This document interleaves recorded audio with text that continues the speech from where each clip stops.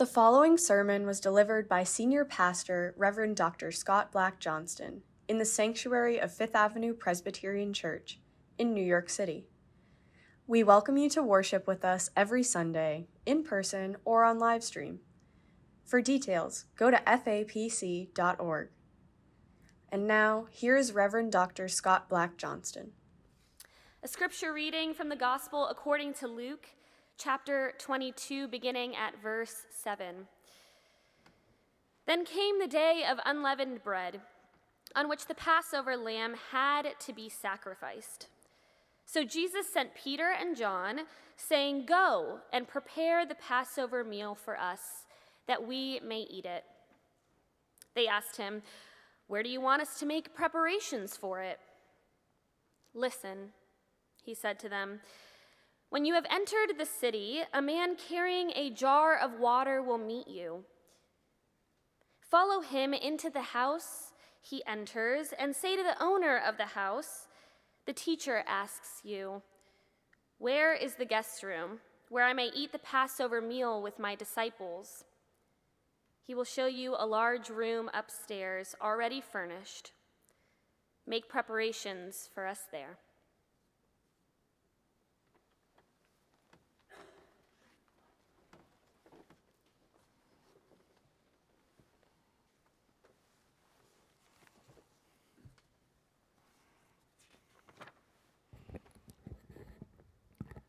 Today, as Jonah already mentioned, following this service, a task force of dedicated church members will offer a presentation describing the church's beautiful and thoughtful plans for renovating the Kirkland Chapel, a beloved worship space here at Fifth Avenue Church, one that will turn 100 years old in 2025.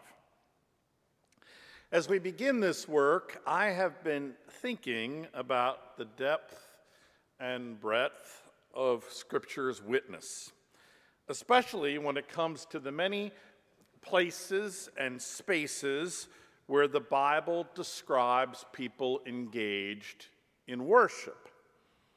In the good book, people worship out of doors. Picture a solitary figure like Elijah praying in the desert. Or, if you prefer a fresh air concert venue, picture a green hillside where 5,000 people have spread out their blankets and are listening to Jesus preach. In the good book, in the story of Exodus, people without a home wander through a vast wilderness, and in this desolate place they worship in a tent that the Hebrews assemble each night and take down each morning before moving to a new location. In the good book, people worship in urban spaces, urban gathering spaces. The Apostle Paul preaches a number of different times in places a lot like New York's Washington Square Park.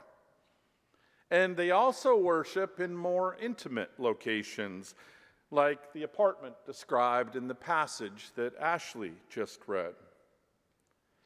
And yes, in the good book, people construct and decorate sacred buildings, shrines, synagogues, temples, and even burial places. They design and build holy places, places where they can gather to pray. The book of Ezekiel is addressed to people who yearn for just such a holy place. Ezekiel, you see, was a prophet during an especially tough time. The Israelites were captives, slaves. They were living in a foreign land, Babylon. These bereft folk had been separated from their homes and their sacred spaces. In fact, one of their saddest communal memories passed down from generation to generation was the moment when they were marched off to Babylon and looking back over their shoulders, the last glimpse they had of home was the sight of the temple in Jerusalem burning to the ground. The people to whom Ezekiel preached had lost everything. Living in captivity, they dreamt of returning home to a beloved landscape, to a place where they could rebuild, to a place where they could gather in freedom and worship as they once had. And the prophet Ezekiel lifts up these fragile hopes. He tells people, I've had a vision from God. And in this dream, an angel took me on a tour of a new temple. And there, God made a promise to us. We will be restored. We will go home, and we will have a chance to rebuild our most sacred place. Listen now for God's word to you as it echoes from this ancient vision in a passage found in Ezekiel chapter 41, beginning with the first verse. Then he brought me to the nave and measured the pilasters. On each side, 6 cubits was the width of the pilasters. The width of the entrance was 10 cubits, and the side walls of the entrance were 5 cubits on either side. He measured the length of the nave, 40 cubits, and its width, 20 cubits. Then he went into the inner room and measured the pilasters of the entrance, 2 cubits, and the width of the entrance, 6 cubits, and the side walls of the entrance, 7 cubits. He measured the depth of the room, 20 cubits, and its width, 20 cubits beyond the nave. And he said to me, this is the most holy place. This is the word of God for you, the people of God. Thanks be to God. So in a way, Bob Hen, Ezekiel 41 is a shout out to the property committee. It's also a shout out to architects and contractors and artisans who take precise measurements, who cut and fit stone, who construct and care for the spaces that surround us when we seek the solace of beloved community and the wisdom of our faith. God bless the property committee. Now, I didn't used to say that. When I was younger, I was one of those folk who scoffed at the importance of sacred structures. The church is not a building, I would say. The church is a people, and that's true, of course, although it's only part of the truth. The places where people of faith gather are, in fact, expressions of their faith. I'm a church geek, so I love wandering into churches. I love thinking about the ways in which people show their cultural heritage and their faith in God through architecture. So whether it be a clean Quaker meeting hall or an ornate Gothic cathedral, our worship spaces rise out of who we believe God is and what we believe God is calling us to do in this world. I've come to appreciate the care that the faithful have given down through the centuries to their many and varied sacred spaces. I love to look at the wood up here in this chancel, the ornate arms on these chairs, the thistles etched in these posts over here, the evocative carving down below me in the front, in the face of the pulpit. I marvel at the craft and care that makes for a place like this, a place where God's people can gather to ponder the mysteries of faith, to engage the sacred arts, to share in service and song and prayer, to baptize and to marry, to bless and to bury. I cannot tell you, really, how many times I've stood at the door back there greeting folk, and when they've approached me there, they've turned and pointed back at this sanctuary with a tear in their eye, saying, "This is where we were married 45 years ago," or "This is where our daughter was baptized," or "This is where I first came to know God." Sacred spaces play an outsized role in our lives. They are drenched with memories. So many powerful memories, right, Jeannie? The unique nature of places like this has been the subject of important reflection by sociologists. In their writings, they describe churches and other public gathering spots as third places. A third place, according to Ray Oldenburg, author of the best-selling book, The Great Good Place, is a gathering spot that is neither one's home, the first place, nor the location where one works, the second place. It's not the domestic nest that we return to at the end of the day, nor is it the location where we labor, be it an office or a school, a shop, or a factory. Third places are public places, places where people can put aside the pressures of work and sometimes the pressures of home for the pleasures of good company and lively conversation. Around the world, Oldenburg describes all sorts of different watering holes as third places. He lists the cafes of Paris, the beer gardens of Munich, the piazzas of Florence, the tea houses of Tokyo, and of course, the pubs of London. Closer to home, Oldenburg taps hair salons, bowling alleys, bookstores, pool halls, and coffee shops as third places. The characteristics of a healthy third place, according to Oldenburg, is that they have a regular clientele. You can see the same people there again and again, while at the same time, healthy third places are inclusive. Newcomers are welcome. Differences of opinion are tolerated. Folk are offered a seat regardless of their profession or social status. According to these same sociologists, when we do not have or cannot access healthy third places, the fabric of society starts to become threadbare. One of the most worrisome aspects of the pandemic was the way in which people were distanced from third places. Without third places, people become increasingly psychologically isolated. We lose touch with ourselves as public beings.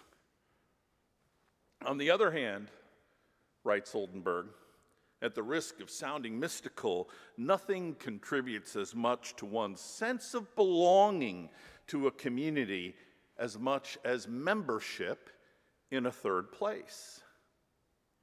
In many ways, the fictional television show Cheers is the paradigmatic third place, a local haunt where an eclectic collection of people meet regularly away from home and work to share the stuff of life. Sometimes you've got to go where everyone knows your name, and they're always glad you came.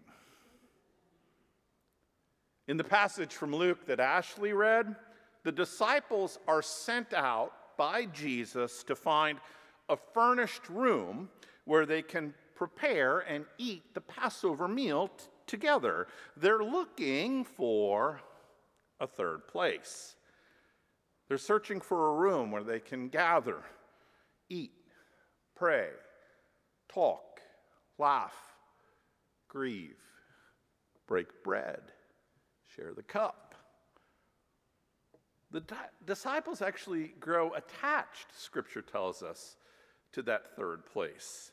Later, in the book of Acts, after the crucifixion and resurrection of Jesus, the disciples continue to gather in the upper room. In the upper room, they strategize, they share resources, they welcome new disciples, and of course, they worship.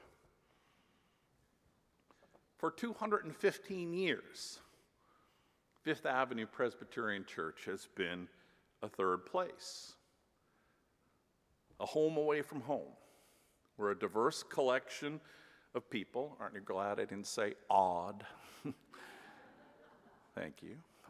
Have gathered to converse, share life, break bread, serve others, and of course, worship God. This remarkable permanence is not my way of saying that third places, healthy third places, are stagnant or stuck. In recent years, the space occupied by this congregation has expanded in a surprising manner. Aided by technology, we now recognize two campuses, a physical one here at Fifth Avenue and 55th Street, and an online campus that welcomes members of an extended family. I've received letters from folk in Alabama and Australia, from Texas and Taiwan, saying, I'm there with you every Sunday. Fifth Avenue Church is my home. And reading these heartfelt expressions of connection has been an eye-opener for me. I now embrace the wonder and power and possibility of an online third place. And I believe such places can be sacred. In the passage from Ezekiel that I read, the prophet describes a vision in which he's taken on this tour of a new temple. And in this dream, the angel is escorting Ezekiel all around the building and pointing out features of its construction, the measurements of the rooms, the size of the pillars. And then the angel brings Ezekiel to a square room, 20 cubits by 20 cubits. This is the most holy place. The angel is pointing, of course, to the Holy of Holies, the place on earth where God is said to reside. What is it, do you think, that turns bricks and mortar sacred? What makes online worship possibly holy? Implicit in Ezekiel's vision of a new temple is the promise that God will take up residence in its midst. It will be a most holy place because God will be there. I wonder if that description made the hair on the back of Ezekiel's listeners' necks stand up. 2 weeks ago, today, we dedicated the new Betsy Jackson boardroom here at Fifth Avenue Church. You can read all about the events and actually see a marvelous video, too, on our website. There were speeches, a portrait was hung on the wall, there were colored pictures done by our children. Werner and I did a few priestly things. We prayed over the room and splashed it with water from our baptismal font. But you know, none of these actions, including the use of holy water, was an incantation, a magical act inviting God to show up. God did not suddenly decide to take up residence in our boardroom or in this church. God was already present. God was in the bricks and the mortar and the fresh paint that Eric Daniels picked out for that room. God was in the confession and struggle that came with this community discovering the truth about Betsy Jackson. God was in the reckoning that this congregation had in acknowledging that its first pastor owned and later freed an enslaved woman. And God will be, I'm confident, in the conversations that Betsy's portrait will inspire.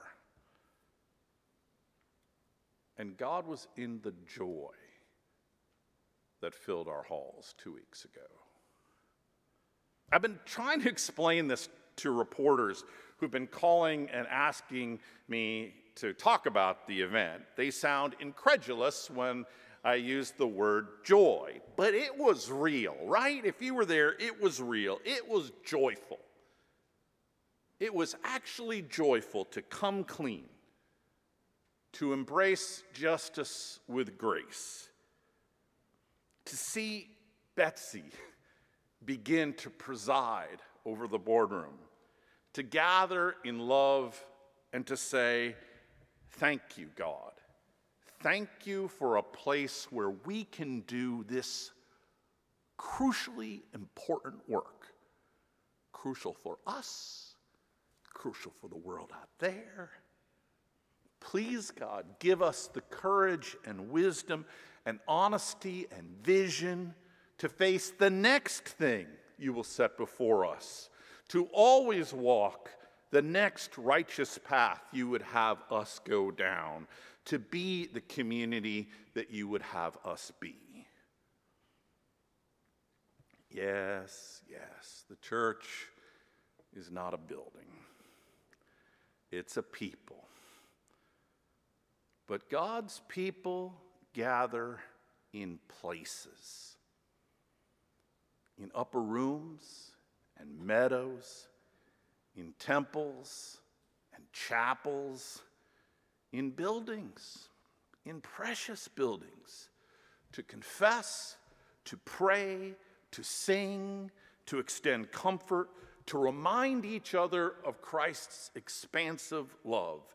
And it's in these places, these sacred, memory-filled places, that God dwells with us. Go forth from this holy place, and as you go, have courage. Hold on to what is good. Do not return evil for evil. Strengthen the faint-hearted. Support the weak. Help the suffering. Honor all people. Love and serve the Lord. Amen. We hope this sermon has been meaningful to you and given you a measure of hope, encouragement, and good news. If you would like to make a donation to support this audio ministry, please visit fapc.org/give. Thank you and blessings to you on this day.